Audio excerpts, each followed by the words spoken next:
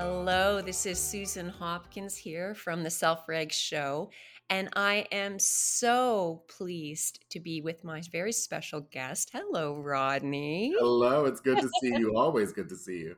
We are doing a cross-border, Canadian to American, a little bit of a chat, a That's little bit of right. a hello today. Well, and it's quite exciting. I haven't recorded a Self-Reg Show for a while, so it feels like you are just the perfect guest. This is Dr. Rodney Glasgow, and an amazing. I have been a fan from afar and come across your name so many times over the last couple of years, in particular, in some of the areas of work you do. But I got brought to you through a common friend we have, Joel, who is Joel Gunsberg, who is a staff member of yours and took courses with me. And he's like, the two of you have to meet. And here we are. So happy to have you here. As everyone can see, those of you watching on the video, I have a bit of Christmas bling behind me. Forgot that we weren't on Zoom, but so that's the time of year, whenever you are joining us. So Rodney, would you just start by saying a few hellos to folks, and maybe letting everyone know just a little bit about who you are, your story, some of the roles. Like I know you through one particular role. And an organization, but some of the roles that you play, and just a little bit about how you got to those roles.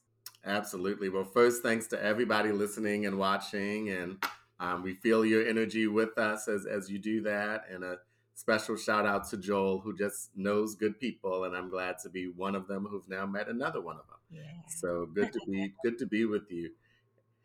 My roles now, I always think about, okay, I'll tell you where I ended up, but it's also important kind of where I started. Yeah. So today I am the head of school at Sandy Spring Friends School, which is a 3 years old to 12th grade private Quaker school in Olney, Maryland, which is like deep Quaker country. Right. And our school sits right on top of the Underground Railroad. It's just a fascinating part of the state and part of the country. In addition to that, I am president of the Glasgow Group, and we are a consortium of private school administrators from all different regions of the country who help other schools and students, faculty, parents, leaders to do this work of diversity and inclusion and belonging in their schools. We do conferences, we do retreats, we do climate assessments. We were kind of jacks of all trades within that space. And I also have the pleasure, I'm thinking about this, having just come from St. Louis for our annual NAIS, that's the National Association of Independent Schools, Student Diversity Leadership Conference and People of Color Conference. I serve as one of the founders and now one of the co-chairs of that student conference, which brought almost 2,000 young people together from, I was going to say all over the nation, but also some global folks to talk about how do we do this work in our schools as student leaders. And I've been doing that. I look really great for my age, but I've been doing that for almost 30 years. No way. No way. No, I would not have, that number would not have been possible. You're not kidding. I mean, I literally did start it as a kid. I know most people say that, but no, I did start it as a kid. Yeah, well, it's interesting because when you're doing good work and making a difference in the world, look, you can also maintain our youth. It shows from the inside right on out. It's interesting. I didn't know before that your school was the school where you're at was actually on the land of the Underground Railroad. Right, Wow. right. No, how does that change? How does that actually show up in the work that you do? So I will tell you, and I'm a very spiritual person, and I will say, and I also had another person I ran into recently in another state who had been to our campus. Yeah. And he said, he was also an African American man, and he said, being on your campus, I got to tell you, I felt something there. I felt an ancestral spirit there. And when I heard it was the Underground Railroad, I was like, this makes sense.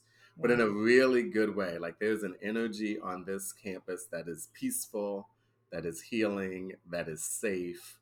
And you feel it before you see it. When you come up, it's a serene campus, right? It's kind of bucolic in its own way.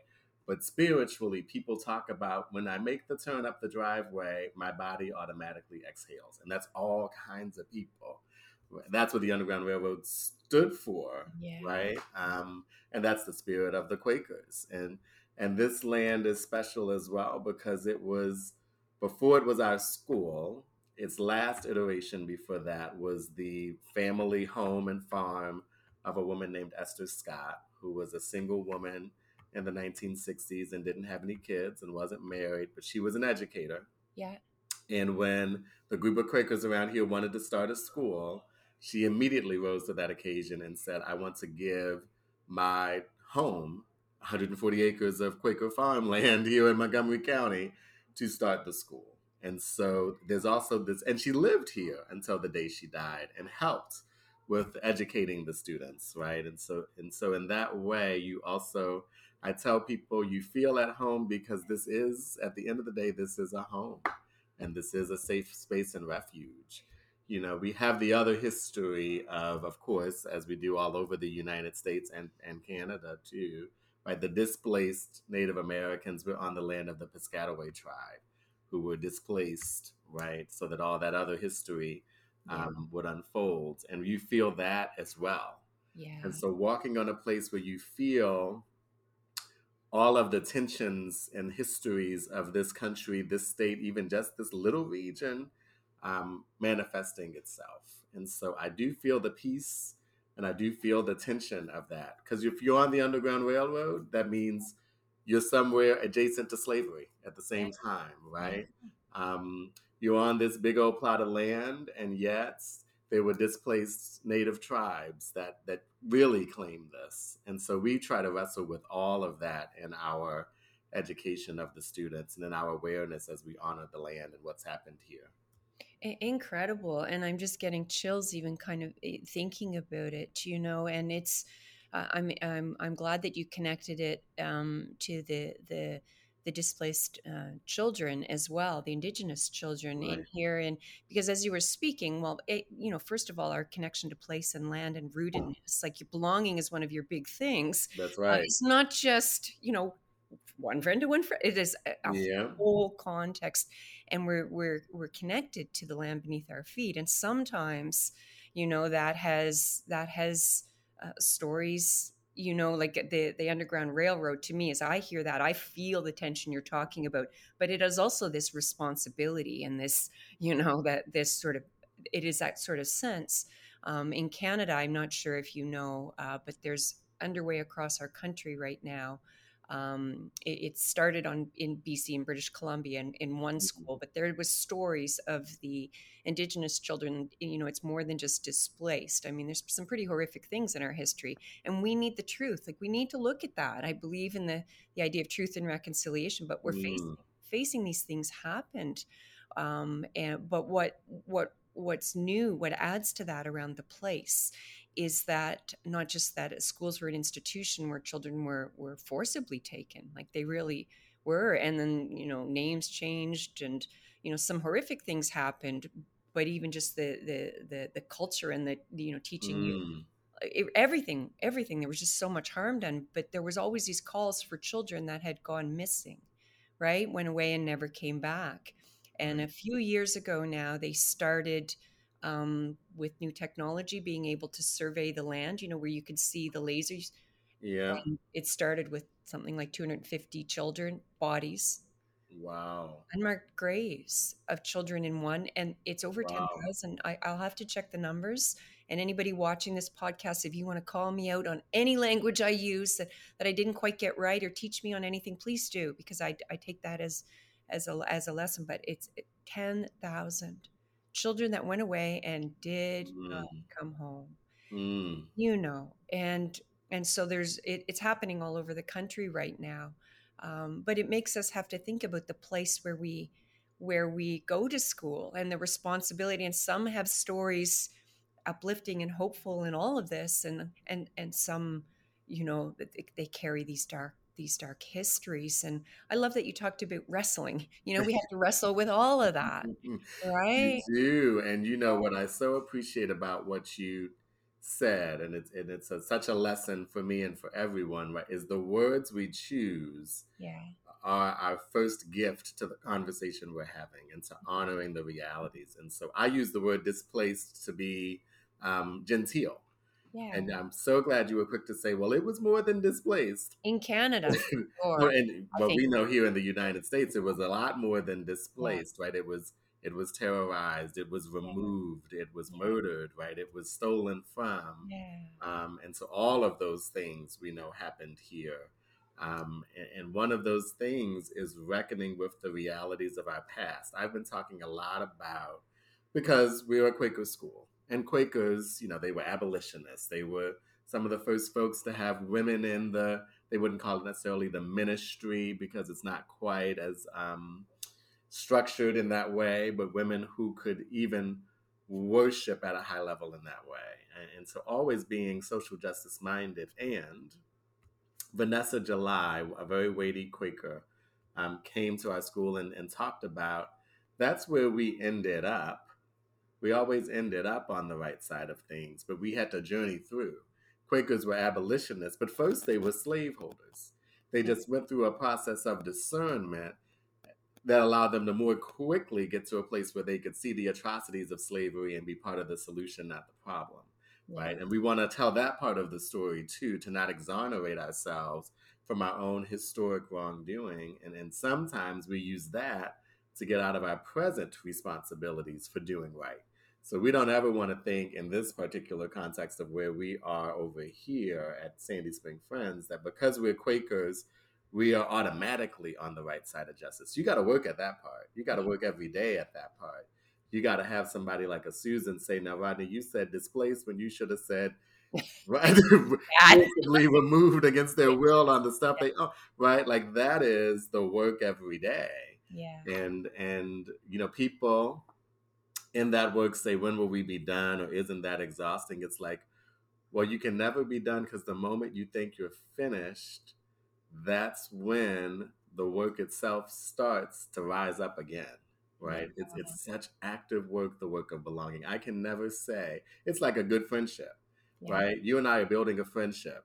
But if you call me and I don't call you back, I'm like, well, Susan knows we're friends. That might work once or twice. But if I never call you back under the assumption that you know we're friends, guess what? We won't be friends anymore yeah, because I yeah. got to work at it, right? Every day in the present.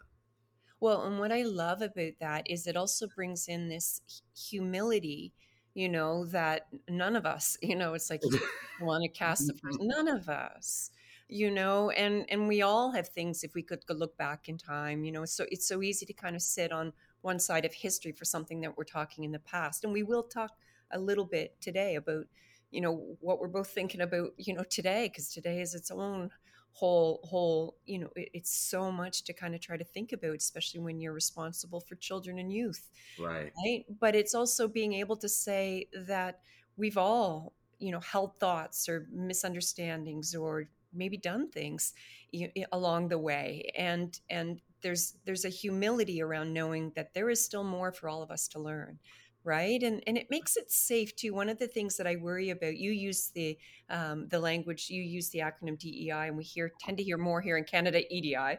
It is Okay. acronyms. It's the work, it's, and I'm going to ask you to tell me how you define that, because that's one of my concerns, is that sometimes those terms get bounced around, and what do we really need? Mm, Because you need to feel it as deep as I did when you told me you were on Underground Railroad. I felt right. that, right? Right. Yeah. So and just knowing that is an important starting place, and then what to do about it, or how to support the people that are already doing lots about it. But how do we not polarize people further? Because I'm a big believer that if we can't come to and there are a few people out there I'm not coming to the table with, I get it. There are. I'm not saying I'm not saying there's no boundaries to that, but my Right. boundaries might be a little broader than some people, because I think that the more we polarize, uh, the more disservice we do to the very causes we're trying to change, because we need it to be a societal movement. We need it. We need these things. We really do. And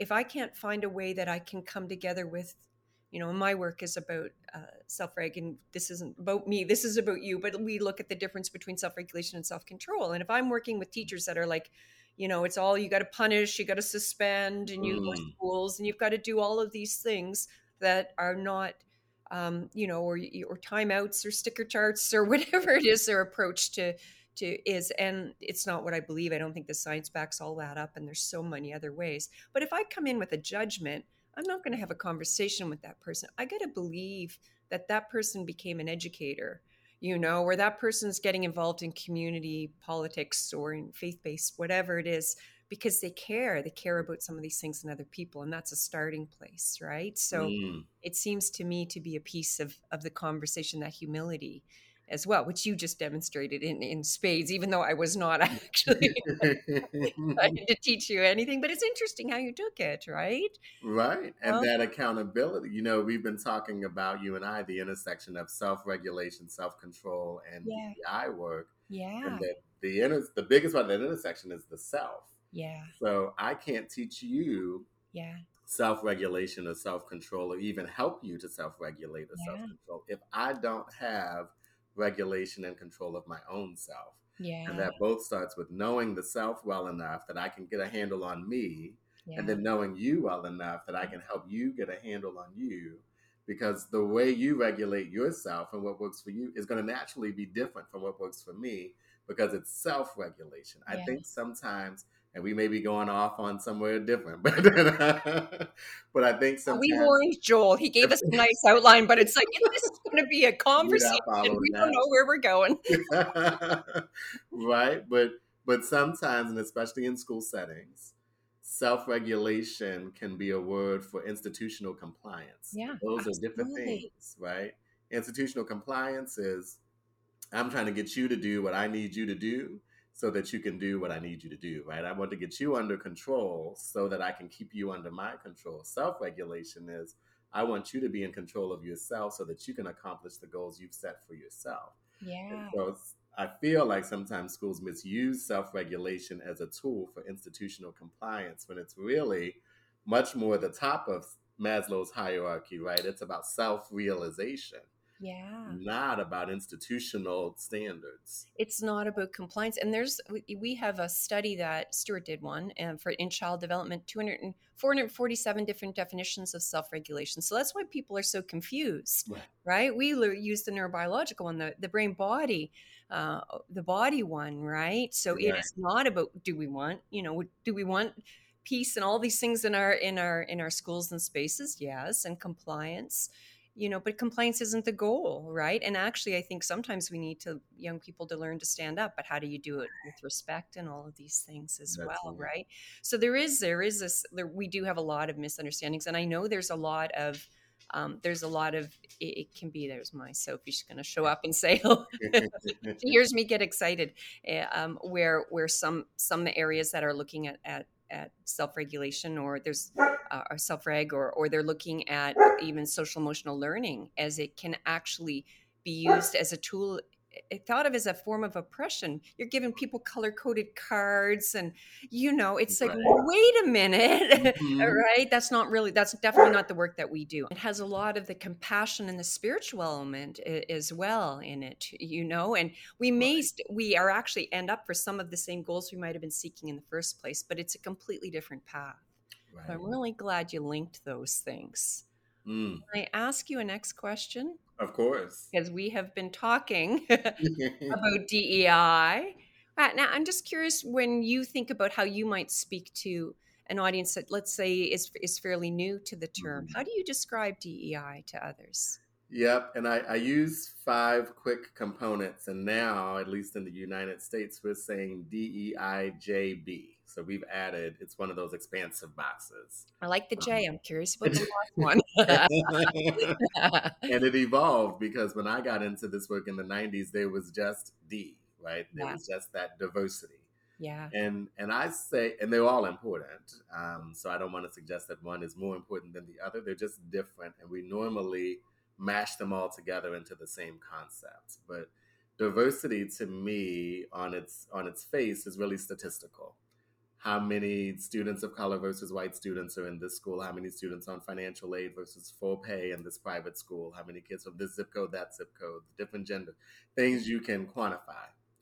And you can have that statistical diversity in a school, in a room, in a conversation, but not have equity, right? Equity is everybody gets what they need to be successful in that environment, with an understanding that everybody may need something different to be successful.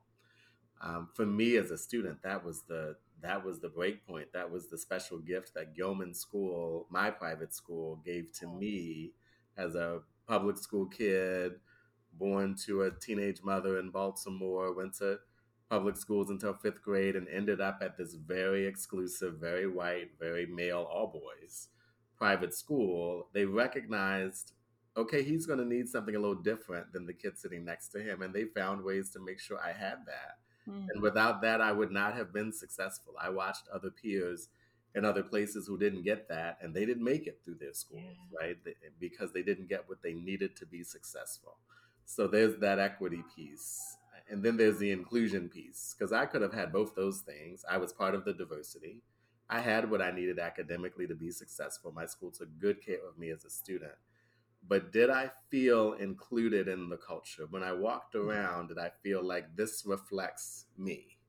Right. And there were some ways I did and some ways I really didn't. I remember the first time going to that school and thinking I had never seen such wealth anywhere. It wasn't in my neighborhood. It wasn't in my private school. I had never seen, you heard of places with wood paneled walls and leather furniture. I'd never been to one like that. Mm-hmm. So just there, right there, my body went rigid. You talk about self-regulation and amygdala hijack. I'm on amygdala hijack because I already know, like, this is not a typical place for me. Yeah. And interestingly, the longer I was there, it became a typical place for me. And my body I put my feet up on that leather furniture by the time I was a senior, Yeah. right? Yeah. That's that inclusion piece. And you could have all of that and not have the J, which is justice. If something happens to me here, am I going to get the accountability and the repair as the same as if it happened to someone else? And we really struggled with that in the 90s. We struggle with that in schools today, right? When we look at least in this country, we had something we call Black At, which after the murder of George Floyd, all of these Black and brown alums of independent schools were going to social media to connect their stories in their schools when they were students from this feeling of sort of walking around vulnerable and prone to attack, as connecting it to the George Floyd story. And people were caught up in well, if I had known that had happened, I would have done something. If someone would have just told me, I would have done something, right? And I said, here's the thing. It's not about what happened that creates the hurt. That does hurt. But people hold on to the hurt because of how the response went or didn't go, Yeah. right? As a marginalized person, I expect things to happen to me that may not happen to you. As a woman, you expect things to happen to you that may not happen to me. Yeah. But it's in how people responded in that moment. Did I get justice in that moment? Did it happen to me and it was allowed to happen to me when it wouldn't have been allowed to happen to Rodney, right? When it happened to Rodney, did you respond in a way that he ended up okay and the person who did that to him ended up, I hate the word punished, but ended up punished, right? Or ended up held accountable in a way that when they did it to me, it didn't matter. Yeah. That's the justice piece. Yeah. And so you can feel included so long as everything's fine. And yet, when something happened to me, nobody seems to respond. I mean, that's the story of marginalized people and wherever they are all over the place, right? Yeah. And then there's the B, which is the belonging. Oh, yeah. Of course. I knew you would know it. I knew you would know it. And that is, do I not just feel like I'm in this place and I'm reflected in this place? Do I feel like this is my place? Yeah. Like if I want to see something changed or different, I can raise my voice and we can work on that, right? This place is as much me as it is you. Yeah. That's that belonging sense. And so many people feel good in spaces, feel included, feel welcomed, right? But when you welcome someone, there is the acknowledgement of, I'm welcoming you into my space.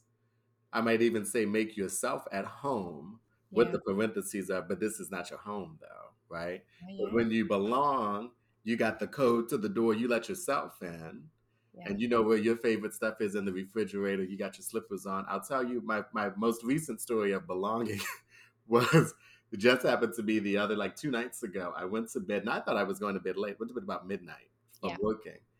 And I woke up early the next morning for work, get up about 7 o'clock. And as I'm going to my car, there's a U-Haul in my driveway that was not there when I went to bed. Lo and behold, my son, who's about 31 years old, had moved back home in the middle of the night. And you didn't wake up? I didn't wake up. I didn't, I it just, right? Yeah. And he had sent me a text before he went to bed later that morning night and said, I'm home, right? Surprise. I'll see you when you get home from work. Yeah, yeah. Just that sense of I can come into this place at any time and it Yeah. will welcome me. That's and not even just welcome me, it is also mine, right? Yeah. That's belonging. Fascinating. As you're talking, my mind is going all over the place. I love the way that you've broken those things down, and it's so fascinating that we. I'm just going to go to the inclusion one. So we talk about, we use that term, but we don't really do it very well, and we so often, if it's genuine inclusion, it's more like a co-location, right? Or what you Yeah, just described, even your story was, yeah, I felt, I put my feet up on the leather couch. I felt comfortable and I felt safe there and all of those things. But you took on someone else's culture and identity in the play, you right, and whether you do that knowingly or unknowingly, that was part of that getting to the comfort level of I can put my shoes up there. that's right. That's very different from, it speaks to power from the Mhm. being included, being it's okay, I'm safe, I can be part of this. To belonging means you could actually, I even think of like I'm thinking older children, but even in when I work with kindergarten, kindergarten and sort of younger early years people, it's trying to understand pedagogy. And if you were going to build a little corner and you thought you had all these materials for this area that was going to be a little restaurant, and they turned it into a Mhm. hospital. Or a car, and it's just like, no, well, actually, if that's theirs to shape, right? Right, So kind of disconnected, but it's the power piece, I think, that is a really, really big one. And then when I think back, well, all of yours. So I mean, justice is a big part of how I found you in the right, first place. But one of my big questions, and I mean, I think it's one that I'm always trying to figure out, what my role is, what my role isn't, where to stand up, all those things. And I have been and I've evolved along the way, even in my own language, how I parent and so on. So for a long time, I was quite proud to have raised my daughter, and I would affect students in different places I worked. I worked a lot with Indigenous, but I taught overseas, and I've taught in lots of places where racism, for example, comes up, and right. where it was to be not racist. And it took a while for me in the last couple of years to understand that was different from being, anti-racist, and taking those statements and kind of interrupting things. But one of the things I'm always trying to figure out on this is I notice that I think self-reg sort of, and by self-reg I mean the science of the brain, body, and the nervous system, and what's going on when we feel threatened. Because what I notice is really good people, like, and I've been in parts of this in other places, in different contexts, but the guards go up around anything that it becomes equity, diversity, inclusion, justice. Right. The guards go up. I find belonging, I've seen it done more separately, so it'd be really interesting to see them all together because it fits. But Yeah. the guards go up, and it's interesting because it's often that you just see things come to a bit of an impasse, and it must be very draining on the person trying to facilitate conversations or planning or moving forward, or how do we bring this in, Mm, or how do we take this lens and apply it to our curriculum, or what we do in school right. discipline, or what we do when there's something in the news, like how do we take it.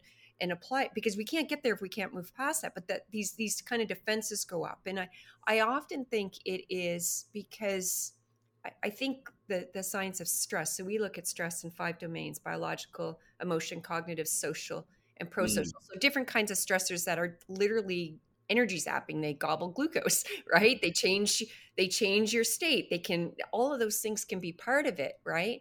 That it's almost like there's a guilt, like you did something wrong, or there's a, mhm. and because you hear a lot of, there's a lot of that. The defenses will go up Right. so easily, and we need to get the defenses down and have these conversations, because and it's not just facts. I've tried that one too. But so Yeah. for example, when you're talking about the justice idea, people will hear that. George Floyd example, my daughter just had to do it in grade 10 as one of her assignments, which is, kudos to the English teacher for bringing Right. it in, right? So That's I right. just loved seeing that. Had to do that in the book Brother and compare them. And but not everybody gets that chance. But there's a great book. It's a Canadian book. It's called The Skin We're In. I've read The Skin I'm Mm. In too, which is so classic. But The Skin We're In is a Desmond Cole, I think. But he's a journalist, and he's basically telling the story of Black and people of color's experience with police, Right. right? And Right. and so many people, like I never really know how to get there, because so many people will hear all of this and completely agree with the values and the philosophy of it, of equity, diversity, inclusion, and all of these things. And in schools, it's not just adults. Right. They don't realize the systemic layer is there, and we really do get different treatment. And it's just like, oh, because that person did, they had stolen a pack of cigarettes, and so that, Right. no, that doesn't explain it. That might explain you pulling them over and, taking them down in a rat. That doesn't like, it doesn't explain it, and there's something more. And it's like this shame. It's a buried shame for some people, I think, in some ways, that Mm. it feels like, no, I'm not racist, Right. no, I'm not, or I treat all children equally, or I don't want to single out any group. And then it gets it so that we're not able to get at the heart of, like, these real conversations. You said your experience is different walking through the world. Right. Many of the people I'm, you know, than mine, for example, right? But I think that's something we just really, I don't know. There's some place to begin to open up there. So I just kind of went in a total random tangent. So you can pick up on anything there that you think might be worth. No, I loved it. And it wasn't random at all because it had me thinking about when you mentioned essentially fragility, right? People Yeah, who, yeah, when the work is at their yeah, door or is theirs to own, they all of a sudden get their defenses up and they default to, but I'm a good person, or that's not what I meant, or I would never think that, right? And so they don't engage in the work because it feels like it's making them feel bad about who they are when they yeah, shouldn't be made to feel that way. And I'm thinking, now we all have our moments of fragility. So I do have mine, right? yeah, Mine don't last very long because at my core, I know I'm a good person.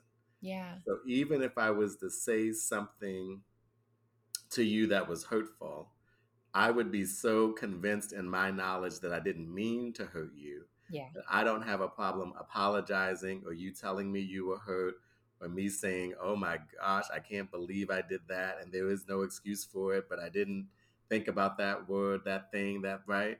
yeah, yeah, Because at my core, even if you were to walk away from me and say, you're a horrible person, I never want to speak to you again, it's like, okay, Susan, that's your perspective. But I yeah, know I'm a good person. I made a mistake.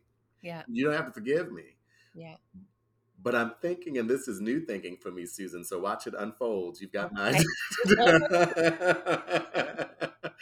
But I'm thinking maybe part of fragility is the knowledge of maybe you're right. Maybe I am not the person that I believe I am, or I've been trying to convince you I am. And Yeah, the more I sit in this work, the more I'm exposed for the person that I do know I am deep down.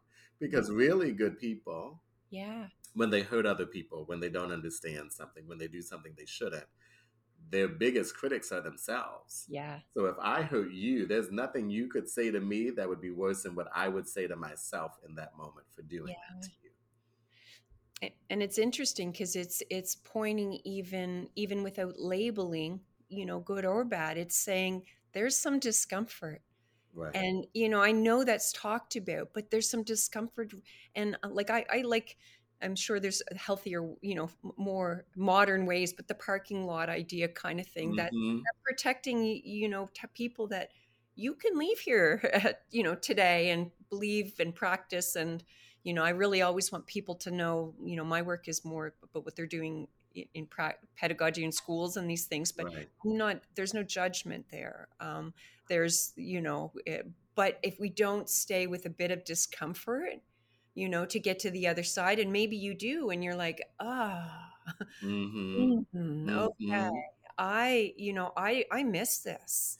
Because Right. if we're going to catch it, and like, you know, it's part of the, you're, you know, way more on this than I do, but part of just this, like, you know, this whole area, but I'm just thinking in terms of systemic change, any kind of change, Right. you know, it's messy and it's Right. uncomfortable, and it has moments when you go forward and loop backwards, right? Right. So it could be the slightest change, like a timetable change, change.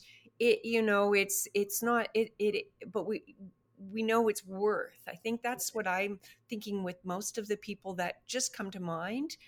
You know, these are people that come to conferences like you and I do. Like they you know, Right. we care, we want to be part of that, and you know, we can get stuck up on ideas about, oh, like that's the equity one is an important one. Oh, it's going to teach, you know, we might, that fair is not equal. No, everyone Right. gets what they need. Right. Need you, and oh, it's going to cause all these. No, you just tell them everyone gets what they need, right? Right. And then everyone gives what they can. You know, there's another side to that too, but we can't get there if we can't stay with a little bit of, you know, the fragility that you're talking about. Recognize it when it's rising up. Maybe we could look at that as a stressor. That fragility Right. is actually an anxiety kind of response, It is what is. it is. That's what it is. And it's like, let me get out of here as fast as I can. And then my brain rationalizes it's because that nonsense, Right. you know that, or I Right. don't know. I mean, I'm just, You're right, because everything about fragility, that the way it manifests itself is in one yeah, of those three survival modes. It's either fight, yeah, flight, or freeze. All of the responses, either I'm getting out of here, I never should have come to this conference, or I'll sit here, but I'm not going to engage anymore, right? So that's yeah, the yeah, flight and the freeze, or the fight. You should never have said that, yeah, right? You're wrong about that. And now I'm going to tell you how wrong you are. I mean, yeah, all of that is in the fragility. And I'm thinking about yeah, change, and the best part of change, the best reason for change, is to bridge the gap between where you are and where you want to be as yeah, an organization, as a person. But it starts with the admittance that there is a gap between where you are or who you are and where or who you want to be. And yeah, until we can sit in that discomfort that the person I want to be, and you know, I think I'm a good person, yeah, but yeah, as good a person as I think I am, I'm still not the person I want to be. yeah. And you're still human. I'm still human. I'm still growing. I'm still Yeah, learning. And so I've yeah, got to admit, I'm yeah, thinking of my good friend Diane Nichols from Bryn Mawr School, right, who always says, we've never arrived. yeah, We're always traveling. We yeah, should just be traveling further. We should never be standing still. We're always going somewhere. We're just never going to get there. And isn't that the glorious part? yeah, Right. And but you do get some places. If I'm traveling from here to France, I can have some layovers, right? And enjoy those places along the way. But I yeah, think for some folks, the idea of, and this is kind of westernized culture in a way too, where there must be a finite goal, there must be a quantifiable end, there must be a place where we can get to and say, we have made it. yeah. But there isn't that when it comes to humanity. There isn't that when it comes to inclusion. As inclusive as something could be, you can always stretch to have more, right? There's never an end to that. In our organization, we did, like, I've done lots of strategic plans because I worked in government. I've worked in different roles in education for a while. And Stuart and I did a strategic plan when I first joined the organization, the Merit Center, 9 years ago. And it was, well, I kind of did most of it, I guess, but worked on it with him. And it was like out the window within 2 months because we were agile. We were really changing things so much. So we use strategic directions and talk about them like North Stars. Mm-hmm. You're Mm-hmm. always zigging and zagging what you do, but those are, you know, and it's more Right. than just the vision. It's, these are the things we're working towards, you know. So what would you, if you were, let's say you were let's say I'm a school principal, and people out there listening, you might be in early years, you might be in university, you might be thinking of your family or community. We're just going to, and we're going to choose that context of schools because it's one of your areas of Right. expertise and it's top of mind. But let's say I am a school leader, and I don't have to be a principal. I might be, somebody in charge of counseling or whatever. And I ask you, I say, okay, I have a school, this school, and we want to work towards, we're worried about all of these things, and we know that it's an area of focus for us for the coming year. What would you suggest? What kind of I know that's kind of putting you on the spot, but No, sure, like what would you do? I love the question, and what came up for me top of mind is really interesting because it's not even what I would have thought I would say in response to that answer. But it starts with, "Are you sure you know what the problem is?" Yeah, Because you're identifying something that you think is a problem, but have you identified that? Have you looked at the data for that, right? We all have our lenses. We all have our things we see and don't see. So what you see as a major problem for the school may just be something you're feeling, but maybe the rest of the students are feeling something different. So yeah, part of it, I always say, okay, can we start with an assessment of where we want to be and where we are? So let's get concrete about the problem. People ask all the time things like, how can my school be more inclusive? yeah, My next question, inclusive on what dimension, in what ways, to which people, right? Like, what are we trying to accomplish here? And then we can start to map the path. So a part of it is, I feel like school leaders are not tracking the data. It's almost like your school should run a little bit like your car, where you get in the car, you turn it on, and it right away gives you a few key metrics to let you know, okay, this car is ready to roll. Or it starts beeping, like, you know what, we're not ready, the tire, the yeah. gas, right? And so, what data do you have on your school's dashboard that you're looking at every day or every week to say, okay, this school is running the way we want it to run, and therefore it can go in the direction we want it to go? And you know what, I love what you just did, because I was clearly just kind of pulling a random scenario, but I wasn't actually feeling it. It was one of those tick box, it might have been something I believe was, but I've got to do this. What do I do? Right, And it's like you got to be working on the right problem. And when you're doing a tick box, you can go back. The tick boxes, we don't want to throw those out completely. We go back and look at them later, make sure we didn't miss anything. Right? right, They can be helpful, but I always think we see something we're going towards, and then we draw a straight line there, and it's like, what are you going to do, put a couple of parent nights on about right. about inclusion? It's more than that, right? So the other thing it reminds me, I'm on, it's very interesting. I have to be careful what I say, because I'm on this parent council for my Mm. daughter's school, and they don't really know me. I know they know I'm an educator, Wow. but they don't really know. So it's really interesting because um, and I'm also trying to not take it over, which is, I'm like, we could do this. No, but there's chairs and I only have so much time. But when you think of the data and the things that you're working on, there's the quantitative things as well. But we did a little survey, and in some of the comments came out, one of them really jumped out at me. It was only one, and it's a school of, I don't know, 1,500 students or so. Um, but it was basically, you could tell from the comment, um, that the parent, I would assume it's a racialized family, and the child had been a victim of, this is a high school, had been a Yeah. victim of racism, and they felt that the Mm. school gave all the surface level but didn't really protect that. So that's sort of the gist. I'm not necessarily saying that's the case or not, but what's interesting when we think about this is, if we want to feel that heart, we could also say, okay, what are we feeling? Are we what are we noticing? What are we hearing from parents? What are we getting? What does our office referrals say? And what are we trusting, like ourselves, like a barometer? Or what were we noticing in our gut instincts? And then what do we have to back that up as Right. well? Like, let's spend a little more time there. But yeah, it jumped right out to me that I was actually giving you a tick box topic. And how cool is that? Just that one step, I think, builds inclusion with whoever you're supporting, because you're saying, what are you really trying to solve? And What it's that listening piece, right? I'm thinking about just yesterday, I had lunch with 6 or 7 of my high school students, and Yeah, they're very passionate about diversity and, the history of our school, founded in the middle of the civil rights movement on this Quaker land, right, in this very liberal part of town. And so we've been who we are for since the founding. We've been about justice since the founding. So I was saying to the students, some schools are having real deep turmoil around DEI that we're just not having. Why do you think that is? And I thought they would say, oh, because we're Sandy Spring Friends. We've always been this way. We were founded by people who thought this way. What they said was, oh, it's because we never talk about anything that would cause attention. Hmm. And I thought, oh, they said, yes, we work really well to get along. And so we don't talk about anything that might actually divide the community. Wow.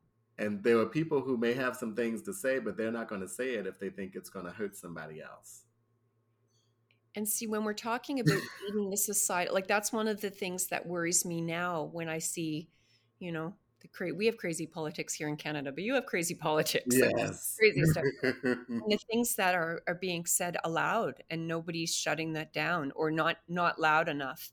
Right. Like that is, I mean, we want people to feel it in their heart, but we also, it's a societal thing because what we normalize, Right. right? That it's normal to actually be thinking like that. But I have to tell you that, and I'm sure people listening that work in schools are also saying, have also noticed that you said something you didn't even realize. So Mm. you're asking these young people, your high school students or whatever, that why you think we don't have this here. And you were where? Sitting down, having lunch with them, having a conversation. And did you hear everybody listening? Did you hear the tone and that like you would be talking the same everything Right. as you're doing with me. It would Right. be no different. And you're not there with this agenda to teach or any of those things, Right. right? So I think that's one of the big, talk about belonging, but also what we communicate about whose school this is, right? And it is those little things add up and make a difference. It's totally true. And then you start to see that come out in the school community. You made me think about a moment. I was walking to lunch a couple years ago here, and one of the first graders came right up to me and said, Rodney, how come the fourth graders can play Foursquare and the first graders cannot? And I had no idea. I'm like, I'm not even quite sure I know what Foursquare is. But I Yeah, mean, she was big mad and she yeah, wanted to know, right? And the kids know who I am, right? They know I'm not their principal. I'm the head of the school. And I said, sweetheart, you just told me something I didn't even know this was a thing, but I bet there's a reason. If you would ask your teacher, I bet she'd have a good reason. But if she yeah, yeah. doesn't, you let me know. And the teacher was coming up and just started laughing. She said, oh, I already told her my reason and she didn't like it. So she said she's going to the next. How But cool the is way that that she though? felt, I'm going to walk right up to the head of school in first grade and say, why is this like this? Yeah. And knowing that you're going to be listened and heard, and maybe sometimes the answer is no. And Yeah. it also reminds me of how we can start, the idea of genuine movement towards democracy in schools. Somebody's upset about something. Well, let's write a letter on it. Right. Let's make our points. Let's not just do the, who is it we want to try to make change for, and then on the other side, if we don't get what we wanted, well, we can feel really good about this. We advocated, we had a voice. That's right. It's democratic because we were able to do that. All those kinds of Yeah. things. So, Yep. And she was asking the right question. As you know, yeah, first graders are some of the most prolific people on the planet, right? She didn't say, I want to play Foursquare and I should be able to. She yeah, said, why can't I? yeah, Right? Maybe if I understood it, I'd be okay with it. But right now, with the teacher saying, I'm not digging that. That's not making sense. Will you yeah. tell me something else? Right? And then Exactly. maybe Justice. It's the sense of injustice. It's like a little mini justice. I want justice. that's right. If I can't do it, I at least want to understand why I can't. And so, like the thing that I have to ask you about your molecule, Yes. but I want to, because I really want to understand that one as well. But the thing that I'm taking away, and that I hope others will take away, is okay, yes, you can do a plan and all those sorts of things, but there's also that every single interaction. And when you have how many schools? You're the head, but then there's three There's three schools. schools under it. There's Yeah. three schools, and that we're having conversations like this, and that's what they're seeing everywhere. How does that translate into the lessons that we're learning about about all of those areas. What happens, what happens when there's an injustice, when there's a problem, when anybody has a question or an idea or any of those things, that it's all of us, right? So Right. it's modeling it. But then, you can also afterwards start to name it. I think that's a good one for adults. It's like, hey, wait a minute. Oh, this never happens in our school ever. Yeah, well, here, let's talk about this scenario. What do you see? Right. This, right? And it You- goes back to, right, it's not about what's happening to me, it's about my ability to have control over what's happening to me. And so she yeah, was like, okay, I can't play Foursquare, that's happening to me, yeah, but it's within my control to ask, why is it happening, and yeah. maybe to suggest we make a change. And I think many adults, I notice lots of new teachers that have just graduated that are getting, they come in all gung ho, but they're so afraid of somebody telling them to go F off or whatever, Right. and that is a real self-control place to come from. But once you get to the other side and you're like, that's, do I want them to do that? No. But Right. it's just you're responding to whatever it is that's happening, and you don't have to have all the answers. Right. You're coming at it from this stance of valuing the voices and others, right? So Yeah. I want to ask you. I want to find out about the molecule because I've been told that it's a very, very cool way of new thinking. But I wanted to ask you. You did a video. I found it online, Mm, and it was of a political event that I will mention enough that everyone will know what it is. But it's not really about the political event because it could have been anything. right. It was a message to your students following what happened at the Capitol on January 6th. Yes. And I was really moved with that because I think so many people, not many would think that the very first thing you're going to do is help children and youth make sense of it, Right. and how you framed it. And it had all the same spirit of who I'm sitting with today here. And I just thought that was really an interesting approach. And if there was anything you wanted to add to that. It's, and we're coming up on the anniversary of that. How that was just a year ago boggles the mind, right? So Yeah. much has happened since then. But thinking, was it? Well, it was 4 years ago, wasn't it? Yeah. 3, I think, or it was a while, It was yeah. a while ago. We were Yeah, pandemic brain. yeah, So, yeah, but thinking about, what did we want young people who were hearing about it or who saw it to understand of it? That is, again, within our control. It's up to them to figure out, ultimately what they think about anything. But what I knew I wanted my young people in my school and in my life to understand was what we just saw was not the best way to handle disagreement. yeah, And if we just focus there, I'm not saying who was right or who was wrong, but we can tell who was upset. yeah, And what we saw was people who got upset, and then, in my opinion, channeled that upset in a way that was harmful to the building, yeah, harmful to people in the building. And as Quakers, we believe in peaceful conflict of resolution. right. And we didn't see that modeled that day.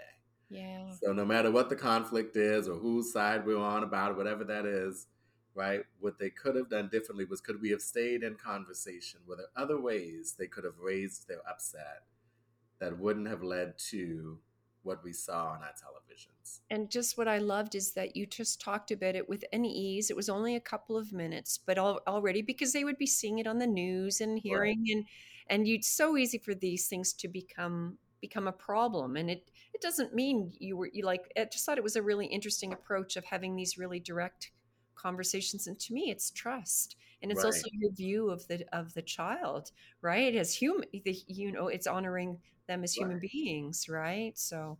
And We, honoring their ability to understand, because a lot of time, and that was to like all yeah, of our students, right? The youngest students saw me say that as well as the oldest. And what I try to hold as an educator is they all can understand what I'm talking about. They yeah, all can understand. What I want you to think about is, when you get upset about something, what's the best way to handle yeah, that, right? yeah. I love it. So teach me the molecule. So I love it. I'm trying to think of what's the best way to get Susan to think about it.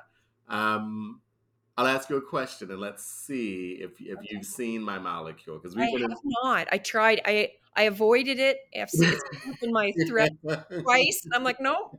I wanted to be surprised. So here's the concept of the molecule is kind of matching sort of science with social science. Okay. We're starting with the chemistry of it, that out in the world, there's this periodic table of elements. Yeah. And those elements come together quite naturally to sort of form substances. Yeah. Like ammonia, right, has a certain substance. Baking soda is a certain substance. It's made up of certain elements. Some of them are the same elements, but they're very different substances because of how they've come together. And when you look at their makeup, you can tell the properties of ammonia and you can tell the properties of baking soda. And you can almost kind of predict when baking soda and ammonia get together what that reaction is going to be like. So that's in the chemical worlds. In the social worlds, we are like that too as human beings. We have what I call an identity molecule. And we have a social table of elements, whether it's age, gender, race, religion, abilities, socioeconomic status, family structure, and all those things kind of naturally form its way together to compose you as an identity molecule. And that's what gives you your properties, your makeup, how you show up in the world. And my molecule is different from your molecule. And so if I know what your molecule looks like and I know what mine looks like, I can predict when Susan and Rodney get together what some of the reactions might be to the things around to the things around it, right? And so I have people actually draw what Yeah. that molecule looks like. Neat. And it starts with a question that I'm going to ask you what you think my answer is, and I'll show you my molecule. And then I'm going to ask you the same question. Okay. Uh-oh. Okay. So it starts with if something happens out in the world Yeah. and you know it's about you, like maybe it didn't happen to other people around you, right? And you're thinking, or I'm thinking, because I'm going to ask you about me. Okay, Rodney, this is personal. This is about you. What part of me do you think, on an identity level, I assume it must be about? Like this one must be at play. Okay. What do you, just knowing me, what do you think is the one I'm always like, oh, it must be, So which part of your identity is always at play? that I feel is always at play whenever I'm in an interaction? Um, is a black man? Is that fair? Yeah, that is fair and accurate. Yeah. Now, So, in fairness, I've heard you say it a couple of times. So right. And yeah, well, we speak our molecules, but this is my molecule. I hope you can see it. And so you see what's in the center of it yeah, is yeah, yeah, race yeah. and how that's connected directly to my gender. So that is the first. Okay. Right. So if I'm in Starbucks and a white person doesn't speak to me or looks at me funny, I'm thinking it's because I'm a black man in the Starbucks. Wow. Right. They could be looking at me for any reason. They might not even be looking at me. I could be making it all up. But Yeah, that's what I feel it's about. Right. And then it sort of flows from there. And being a black gay man is a little bit of a different experience. yeah, Right. And being a black gay man at the age of 44 is a little bit of a different experience. And so that's how I see myself. Some yeah. people might say they're a 44-year-old gay black man. I would say I'm a black gay man who's 44. Right. Right. That's the order of those operations shows you my social cognition when I'm in a situation. And I've got to know that about myself because that's what I'm using to Yeah. interpret everything around me. And sometimes I'm right about that, and sometimes I'm wrong about that. But I can only catch myself, talk about self regulation. I can Yeah. only catch myself if I know myself. Yeah. So I'm Yeah. thinking about the first time I went to London, and I hadn't been to Europe at all. So I'm landing. I took like an overnight flight. I'm landing. I'm ready to go. I'm a little sleepy. And when you come off the plane, you got to go through customs, of course. And there were two lines. There was UK plus, said one line, and Yeah. other was the other one. Yeah. And you go to one of those two lines to get your passport checked. So me, right, you saw my molecule. Yeah. Yeah. What do I feel like all the time? The other. So I'm going with my passport straight to other. Yeah. Now this is me, and this is a Rodney Glasgow thing, right? I go against the stream anyway. So the Yeah. fact that 99% of the people were going to UK plus did not register with me at all. Because clearly none of them are gay black men who are age 44. So I'm going to other Yeah. with Yeah. my passport. And I saw a white airport attendant look at me strange, almost look me up and down, try to size me up. And I'm thinking, see, I just got off the plane. Yeah. And already there's a racialized moment. And Wow. so the white attendant calls out to me and she goes, UK? And I turned around and put my hand on my hip. I said, I am just fine, thank you. I'm just trying to get my passport cleared. Yeah. Thank you. Yeah. Right? Because I'm thinking she's Because asking in me, your mind, yeah. am Yeah. I okay? Right? Which is like, no, I'm not okay. And she said, come here and show me your passport. And I'm thinking, see, we're about to have a racial moment already. Now I got to prove who I am. Haven't even got to customs. And she Yeah. looked at it and she said, that's why I was saying UK. You belong in the UK plus line with the rest of the United States citizens. That is, wow. I was trying to help you. But right there, my molecule and her molecule were in totally different Yeah. places. It's such a good example because I mean, I'm sure many times the molecule is for a very good reason, right? But it shows you how it can truly color how you see the world, How right? you see the world, right? And Yeah. she was probably thinking, I have no idea why he won't just let me Yeah. help Yeah. him because her molecule is totally different. She's not seeing from a racial standpoint from someone who hasn't been to this country, who gets profiled all the time, right? Yeah. Maybe I need to approach him differently if I would like to help him versus putting him in amygdala Yeah. hijack. It's interesting as you're talking because I realize like I'm trying to think of my own and but I also realize context is really depending. So I guess my own would probably be white woman first. I'm very conscious. I just turned 55, so now I get all kinds of qualify for all kinds of discounts, which is a big joke for everybody, right? But so that one's showing up a little bit. But I lived in Italy for 4 years, and I Mm, wouldn't say it was white woman. I would say it was Canadian woman right. because that was actually it was the most connected to my country. Like I grew a real, I mean, I'm very proud to be Canadian, but I really, Yeah. it grew in Italy through the lives of it. But I became very conscious when I would meet anybody would start talking to me. That was always Right to Canadian mind. women, right? So it's interesting. Yeah. Wow. Well, that is neat. So you run people through an activity where they begin to think But of they that. begin to think that and begin to draw that, and I kind of talk them through it, and they come up with a visual that helps them to decode themselves when they're in social situations, especially Wow. heightened social situations, because it also helps you to self-regulation, self-control, and self-articulation, right? To be able to know, okay, I'm in this airport, I'm feeling this thing, right? She's not feeling it. And I can go, Rodney, you assumed. And I Yeah. could laugh at myself. And I could also laugh with her, right? Because I could say to her, listen, I'm a black man from the United States. I always assume I'm other. But I also love that you get a little bit feisty. You're like ready for it, right? Right. So that is that's a stage shift too, right? You know? Yes, and that's the marginalized Yeah, brain. I mean, talk about absolutely. self-regulation and self-control. In some ways, I always have to have self-control and self-regulation because the cost to me of not having it, right? And at the same time, I've always got to be ready to defend myself Yeah, yeah, because of that too. So even just that tension, when you talked about, you had said something earlier about how that level of stress can like gobble up and play with the glucose in someone's body. And I'm yeah, thinking, oh my gosh, this is reminding me of why African Americans have such high instance of diabetes yeah. because we live in that heightened state all the time. Absolutely. Wow. Listen, we need, I would like to have more conversations and I sure hope we do. And I want to ask you just one thing before we get, and I want to make sure you share how people can reach you. Sure. Because I would assume that there'll be people that might be interested in, coming to one of your events or learning more from you or something like that. So we want to be sure that we land there. Yeah. But we teased at the end. I guess it's not really teased. We talked about you and I before we went on camera said about the state of the world, right? Right. And even I've been doing this work for a lot of years and there's been a lot of states of the world, but it's a tough time for all of us right Yeah. now.